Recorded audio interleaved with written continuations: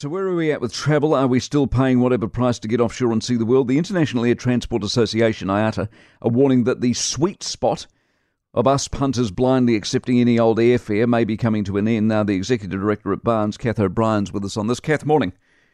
Good morning, Mike. Is this cost of living, do you think, or do you think we've all travelled and got it out of our system?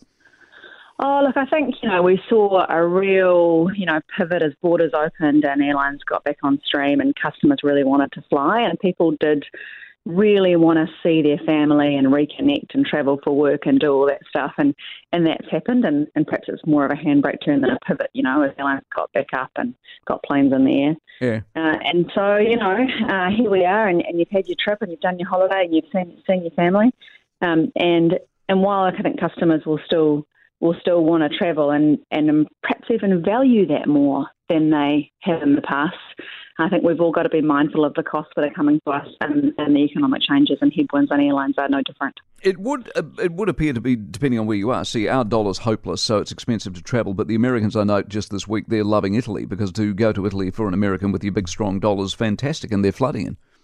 Yeah, look, it's funny. I was talking to some airlines recently about what's the competition for New Zealand, and what they were saying to me was actually the competition for New Zealand is Europe. Because you can go to New Zealand and Australia as a package, and that's one thing, or you can take your dollars and you can go to Europe and go to a whole bunch of countries, and so that's our competition. Exactly. Are you bullish on tourism generally for this country and this part of the world? Look, I think we've actually got work to do to build our tourism back to what it used to be, and I think we need to be really mindful of that moving forward. I think part of that is about our service proposition. So, having labour, having a great time in New Zealand, that's really important.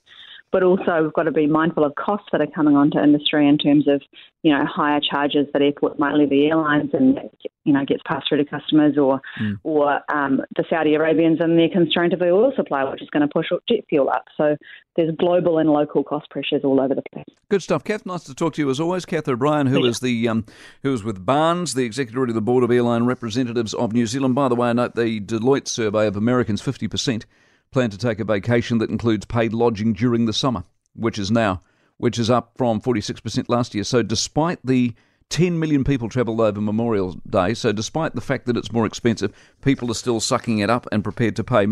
For more from the Mike Hosking Breakfast, listen live to News Talk ZB from 6 a.m. weekdays, or follow the podcast on iHeartRadio.